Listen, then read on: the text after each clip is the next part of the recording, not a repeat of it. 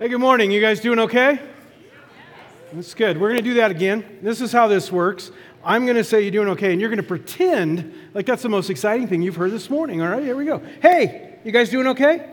Yeah. Okay, that's what we're talking about. I'm Geoff. So glad to be here. My favorite title actually is I Am Mike's Dad, and very proud of him and Pastor Ernest and all the things that are happening at Front Range. I was at the groundbreaking a few weeks ago, and it was just amazing to see what God has done over almost 10 years here in Castle Rock. I yesterday was at my granddaughter. She's in a musical over at Mesa Middle School. And I remember the very first Sunday we had service in the same place that they were doing that musical yesterday. And just to see what God has done, how many of you have come and been a part of it, I'm very, very excited about it. And one of the things I love about Front Range is the core of who Front Range is has never changed since day one.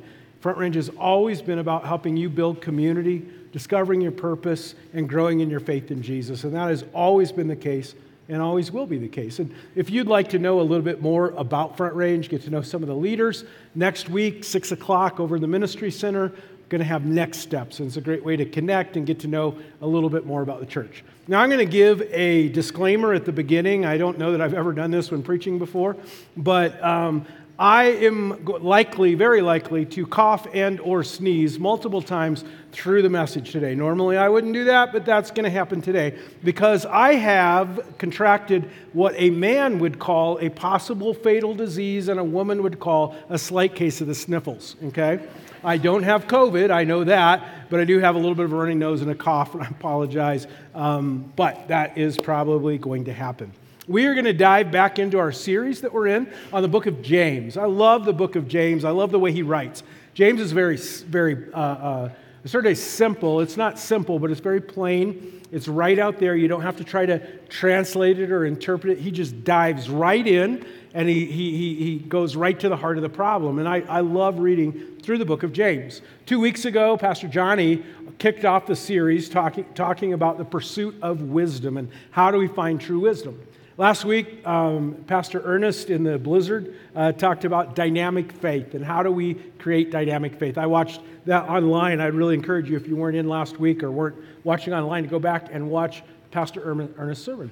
Today, we're going to get into the third chapter of the book of James. If you brought a Bible with you, you might want to just open it up to that third chapter. We're literally just going to walk through the first 12 verses of that. If you have it on a device, you might want to bring it up there. Or all the verses that we'll talk about today will be on the screen. Now, James 3, if you have an NIV Bible, it has little headings of different sections, and the heading for James 3, 1 through 12 is Taming the Tongue.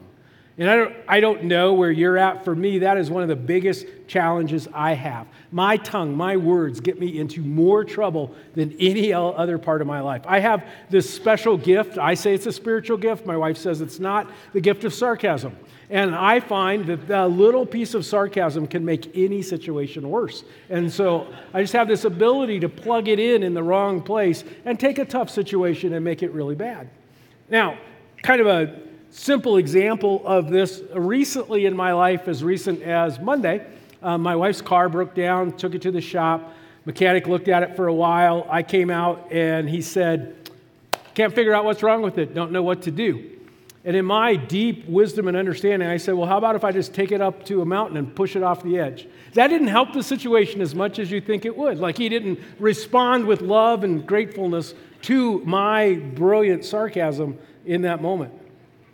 I cannot tell you how many times that my tongue has gotten me into trouble. Maybe you can relate.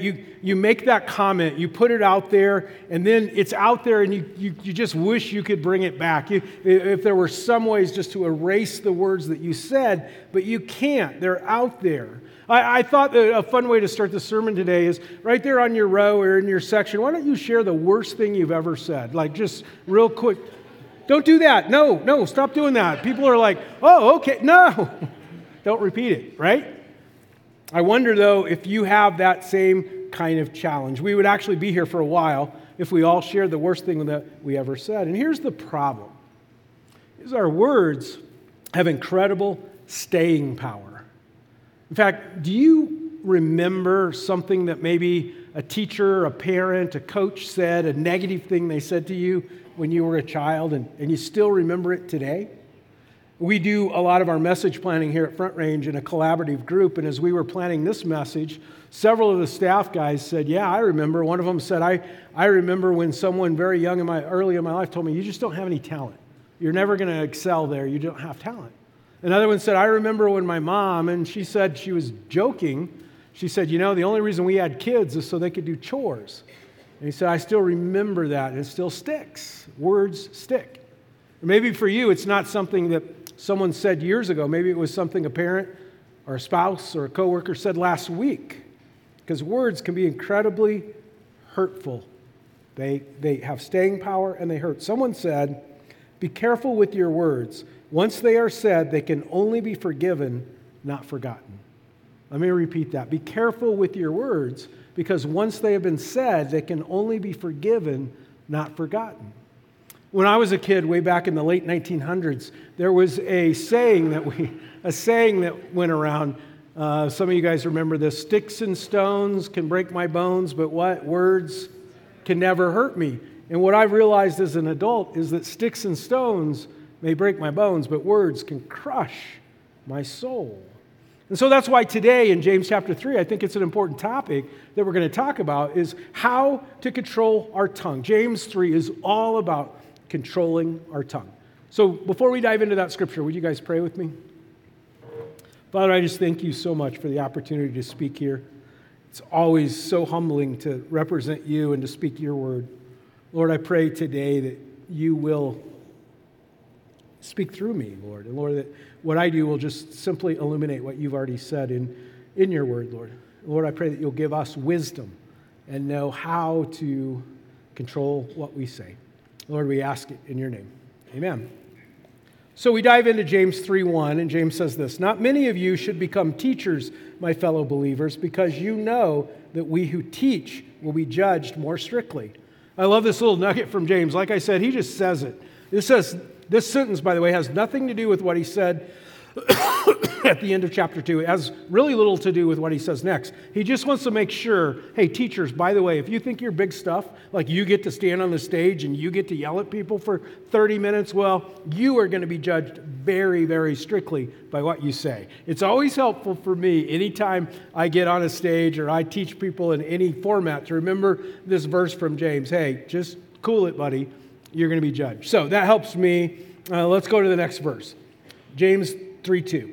We all stumble in many ways. Anyone who is never at fault in what they say is perfect, able to keep their whole body in check. James is saying here, it's all of us. He didn't say y'all or you guys. He said me and you and everyone has problems with this area we're going to talk about. In fact, he says if there's anyone in the world that can always keep their body in check, that person is perfect. And James is saying there are no perfect people. So this challenge with our tongue, it's universal. It's all of us. We need help. So let's get to James's keys on how to control our tongue. Pick it up in verse 3. When we put bits into the mouths of horses to make them obey us, we can turn the whole animal. Or take ships as an example.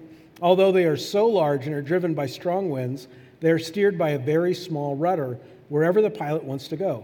Likewise, the tongue is a small part of the body, but it makes great boasts. James is saying words matter. Words start wars and end wars. Words build marriages and destroy marriages. Words encourage children and they discourage children. What James is saying is that our tongue is the most powerful muscle in our bodies, more powerful than our arms, our legs, our heart. The tongue is the most powerful because it can do the most damage. He continues in verse 5. Consider what a great forest is set on fire by a small spark. The tongue also is a fire, a world of evil among the parts of the body. It corrupts the whole body, listen to this, sets the whole course of one's life on fire, and is itself set on fire by hell. Have you ever had that experience? Have you ever set your life, your relational life, your work life on fire with your words? Maybe it was a sarcastic comment that you made to your spouse, and once you said it, you're like, why did I say that? Maybe it was a text message that you didn't think through to a coworker, and once it's out there, you can't bring it back. Maybe you shared in a public setting a personal story that your family didn't want you to share, and there's no way to pull that back. You've set a part of your life on fire with your tongue. James is very clear. James says the tongue sets the world on fire, and he says that your tongue itself is set on fire by hell. He goes on, he says, all kinds of animals, birds, reptiles, and sea creatures are being tamed and have been tamed by mankind. But no human can tame the tongue. It is a restless evil full of deadly poison. It's a sobering thought. James is saying that the tongue is Satan's best weapon. He sets your tongue on fire, which then sets your world on fire. And then he makes this statement, no human can tame the tongue. Now, this section, like I said, in the NIV Bible, it says taming the tongue. So obviously, James has 3 more verses to give us some incredible tips on how to tame the tongue. So let's look at those last 3 verses of this section. With the tongue we praise our Lord and Father, and with it we curse human beings who have been made in God's likeness. Out of the same mouth come praise and cursing. My brothers and sisters, this should not be. Can both fresh water and salt water flow from the same spring? And with that, James is done. That's the end of his section called Taming the Tongue. There's not much help there, right? Why is that? When I have heard people speak on this passage, even in the past when I've spoke on this passage, it usually could be named 3 keys to taming your tongue or simple ways to tame your tongue. And yet, James in no way says this is how to tame your tongue. Why? Because the book of James is not a self-help book. The Bible is not a self-help book. The Bible and James is about how life really works. To deal with our tongue, we have to first embrace what James says about the tongue. Not, here's 3 ways to tame it. What he says is, number 1, I have to embrace the fact my tongue is a massively destructive weapon. I have to understand the thing that I have in my home that is most dangerous to everyone in my house, everyone in my neighborhood, everyone in my community is my tongue. It's a dangerous, dangerous weapon. The second thing James says in this passage is my words are inspired by Satan. My words are set on fire by Satan. It is a destructive weapon, and it's Satan's most powerful, most potent way to damage my own soul and the people around me. And the third thing James says is, I cannot tame my tongue. All of my effort, all of my tips that I learn, all of the self-control I get, there's nothing wrong with any of that. But James says, in the end, it's like a campfire, when you put it out, but there's still some coals in there kind of smoldering, and a wind comes up and it'll kick back up into full flame. That's what James is saying about our tongues. That, we can get it smoldering, we can get it quieter, but when the right circumstances come, it'll fan back into flame. Our tongues, we can't control our tongues. All right, that's the message for today. Thanks for coming. I'm sure you're encouraged. We'll sing a couple songs and we'll head out and slice each other up with our words. No, there is good news. There is good news. The important thing, though, is that we understand what James says he's very, very serious about. But if we go back to what Jesus said in Matthew chapter 12, it helps us understand what it is that makes the tongue so dangerous. Jesus said this, "For the mouth speaks what the heart is full of. A good man brings good things out of the good stored in him, and an evil man brings evil things out of the evil stored up in him." The mouth speaks what the heart is full of. Our words are not the problem. Our words are a symptom of a deeper problem. It's kind of like this. If I went to the ER, if I went over to Castle Rock Adventist this afternoon, and I went into the ER and I said, I got to be honest with you guys, my chest really hurts. Like it feels like an elephant is sitting on my chest, and this side of my body it's all numb, and I feel really nauseous and I'm dizzy. And do you guys have a pill or something you can give me to make me feel better? I just don't feel good. The doctor in the ER would not treat my dizziness, my nausea, my numbness, nor my chest pain at all. What would they do? They would hook me up to an EKG, because those are the signs of a heart attack. And the doctor would know those are symptoms and they matter, but it matters much more what's going on with Geoff's heart. And that's what Jesus is saying about the tongue. We don't have a tongue problem, we have a heart problem. In all of our effort to control our tongue and control our words and not say those things without dealing first with what's going on in our heart, it's just not going to work. I have a friend who says this. He says, how long are you going to work on what's not the problem before you work on what is the problem? So for the rest of the time we have, I just want to talk about this idea of a heart problem that manifests, its symptoms are in how I use my words. There's 2 or 3 kind of potential heart problems that I deal with myself. Maybe you deal with them as well. The first challenge I have is sometimes my heart is just thirsty.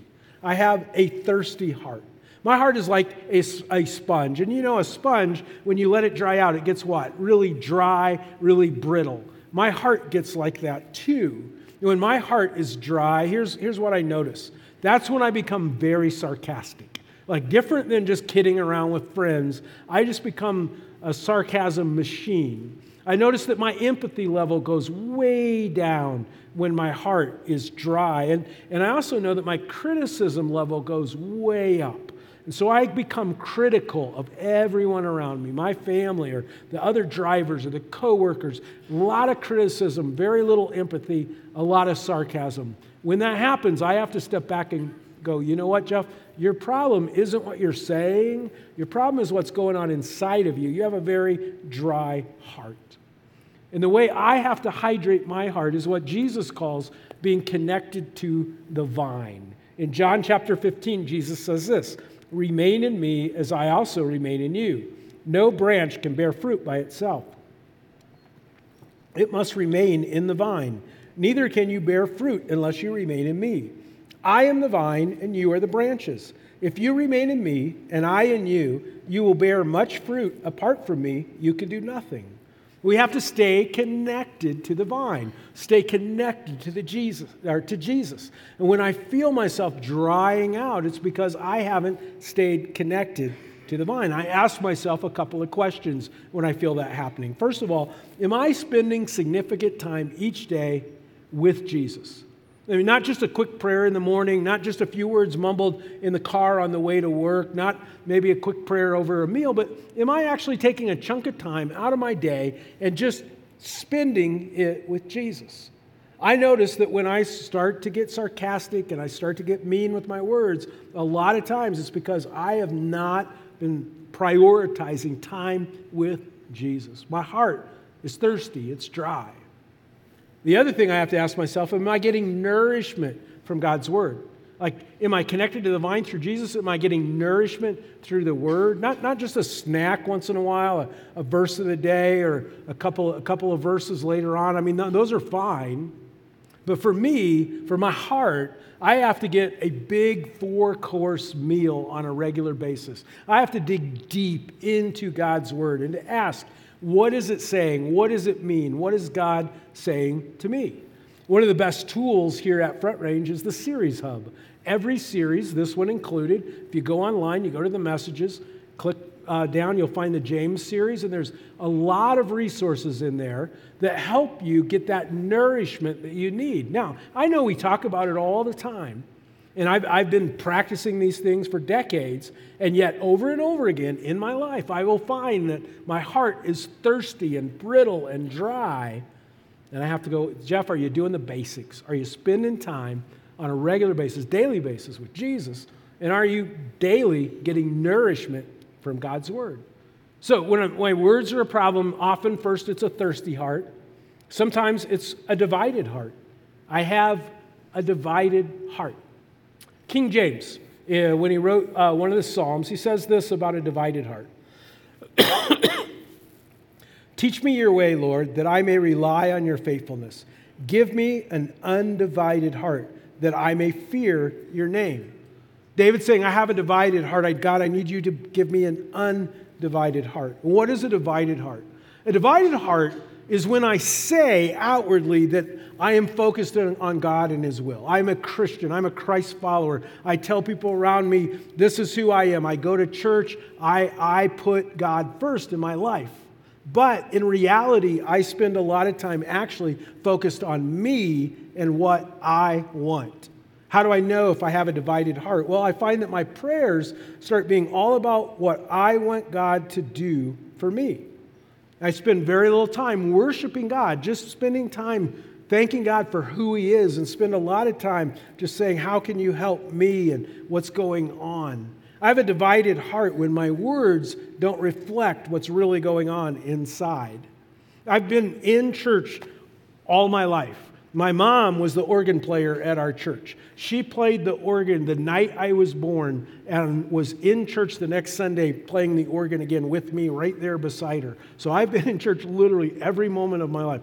I can talk Christianity better than anybody. I'm great at talking the talk, but I can do it even if I'm inside. I'm angry and resentful and fearful, and here's what happens. I'm a divided heart. I have this Christian facade that looks good. Inside, I've got this mess going on, and it leaks out through the cracks. And how does it leak out? It leaks out through my words. Why? Because I have a divided heart. I say that God is my purpose and my center, but the reality is I have put myself back into that place. And so I pray 3 prayers. Maybe these will be helpful for you. The first thing I do is I repent. I say, God, I am sorry for being so concerned about me. I've done it again. I have put myself in the middle, and all I'm saying is, give me, help me, do this. I'm sorry. And then I release, and I say, God, I'm going to let go of the hurts, the fears, the disappointments, the anxiety, the things that I am worried about. I am going to let those things go. I'm going to release them to you. And then finally, I reset. And I say, God, in this moment, I want to reset my eyes on you. Now, this isn't a one and done prayer for me. This is often a multiple times during the day prayer. God, I am sorry. I have put myself back in the middle. God, I want to let go of all this stuff.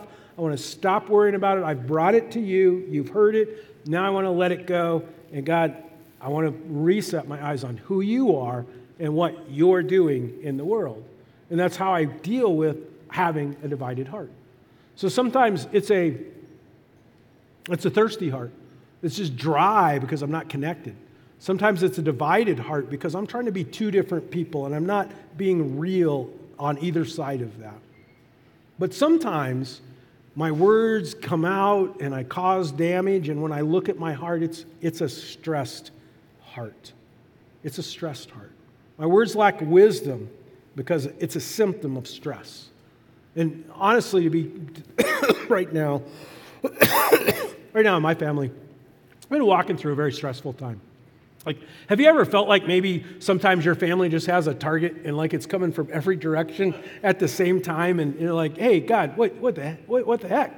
That kind of feels like that right now, like in just different things. And the tiniest little extra thing just piles on top. Like I told you, my wife's car broke down this week, and it's in the shop. And that's a tiny thing. Everybody deals with it. But when that happened, it was like the thing, the twig that overloaded everything. Like it was just, I can't take any more. And when I feel like that, when I feel so stressed out, I don't have any margin for patience or kindness or understanding. And my words will just fly without restraint and hurt people left and right. And they're not doing anything wrong. It's the stress that I'm feeling. Or maybe you go the other way. Maybe when you feel the stress, you get really, really quiet. And you don't talk to anybody. You just kind of withdraw from everybody. And it's because you have all of this stress and kind of give a silent treatment to those around you. And both of those are signs of a stressed heart. For you, maybe it's not circumstances the stuff that's going on. It's just exhaustion. You're physically tired. You're emotionally exhausted. You're out of energy.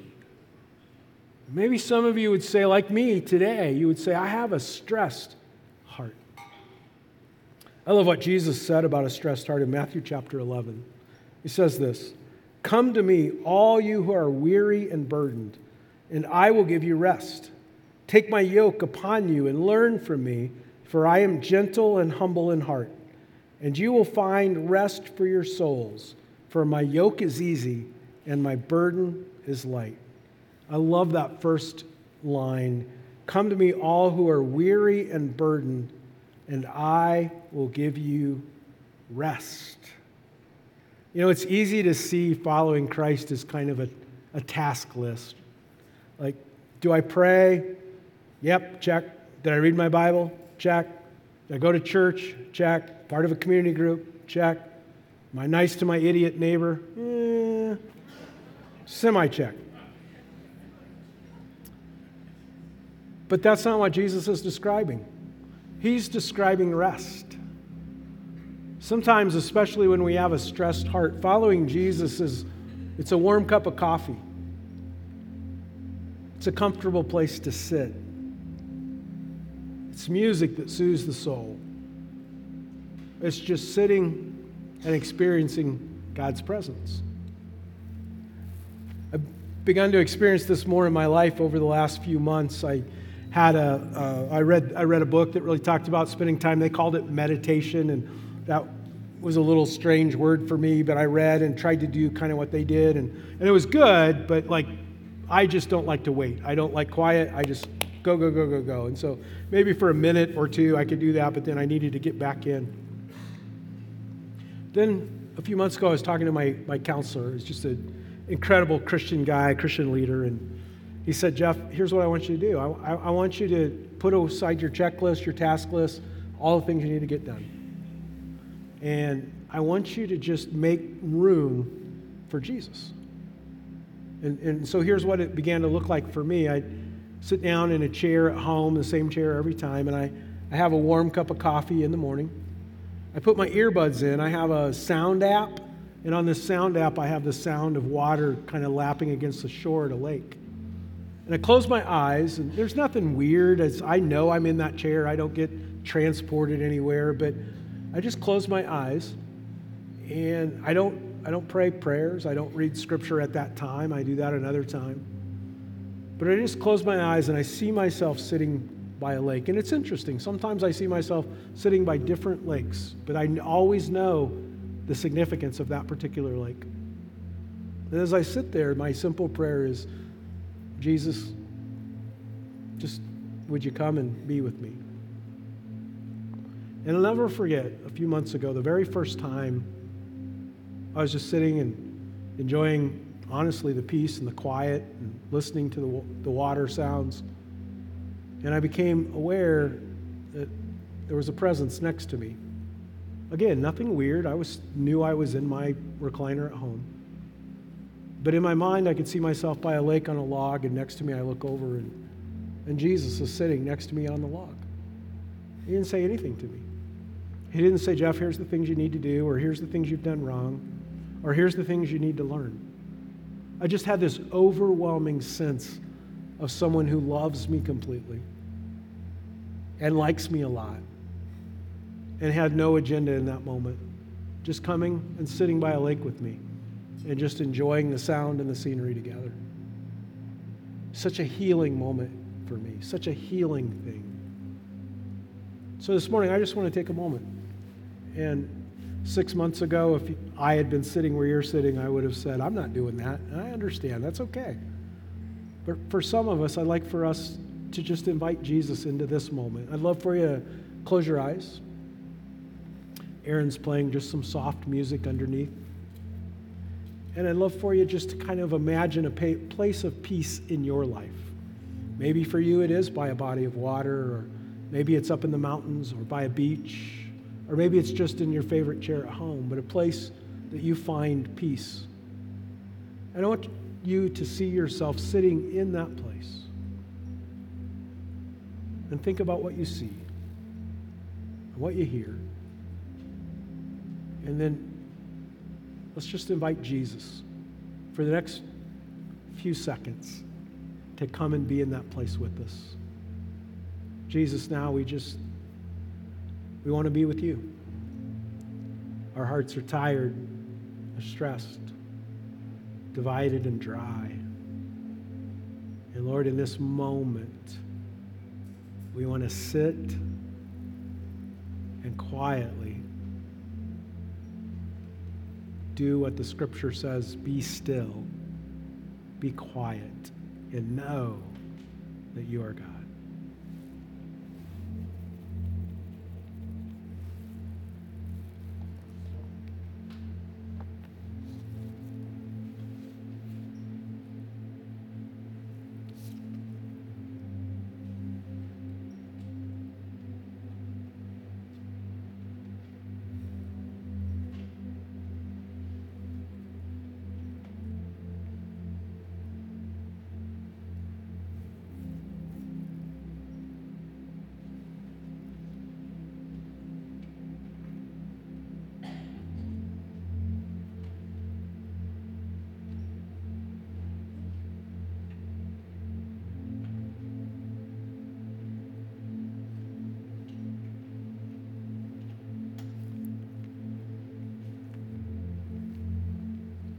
In this moment, Lord, we just, I pray for those who are here who their heart is wounded. Maybe it's from words of other people. Maybe it's from the incredible stress of life. Maybe it's wounded because it's been too long since they've spent time with you. But Lord, we all come with wounded hearts. I pray that you will do what the scripture says of pouring in the oil and the wine, which brings healing to our soul.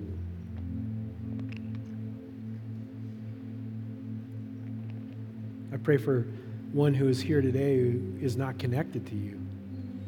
Maybe he hasn't followed you, and maybe you're that person. You want to pray this prayer. Jesus, I want to be with you. I want to know what it is to be loved unconditionally, what it is to have a friend that the Bible describes, one who sticks closer than a brother. Lord, today I want to begin my journey of following you. Lord, I pray for all of us that over the next few moments here at Front Range as we worship together, I pray that we'll experience the incredible healing that comes only from being connected to you. And Lord, we ask it in Jesus' name. Amen.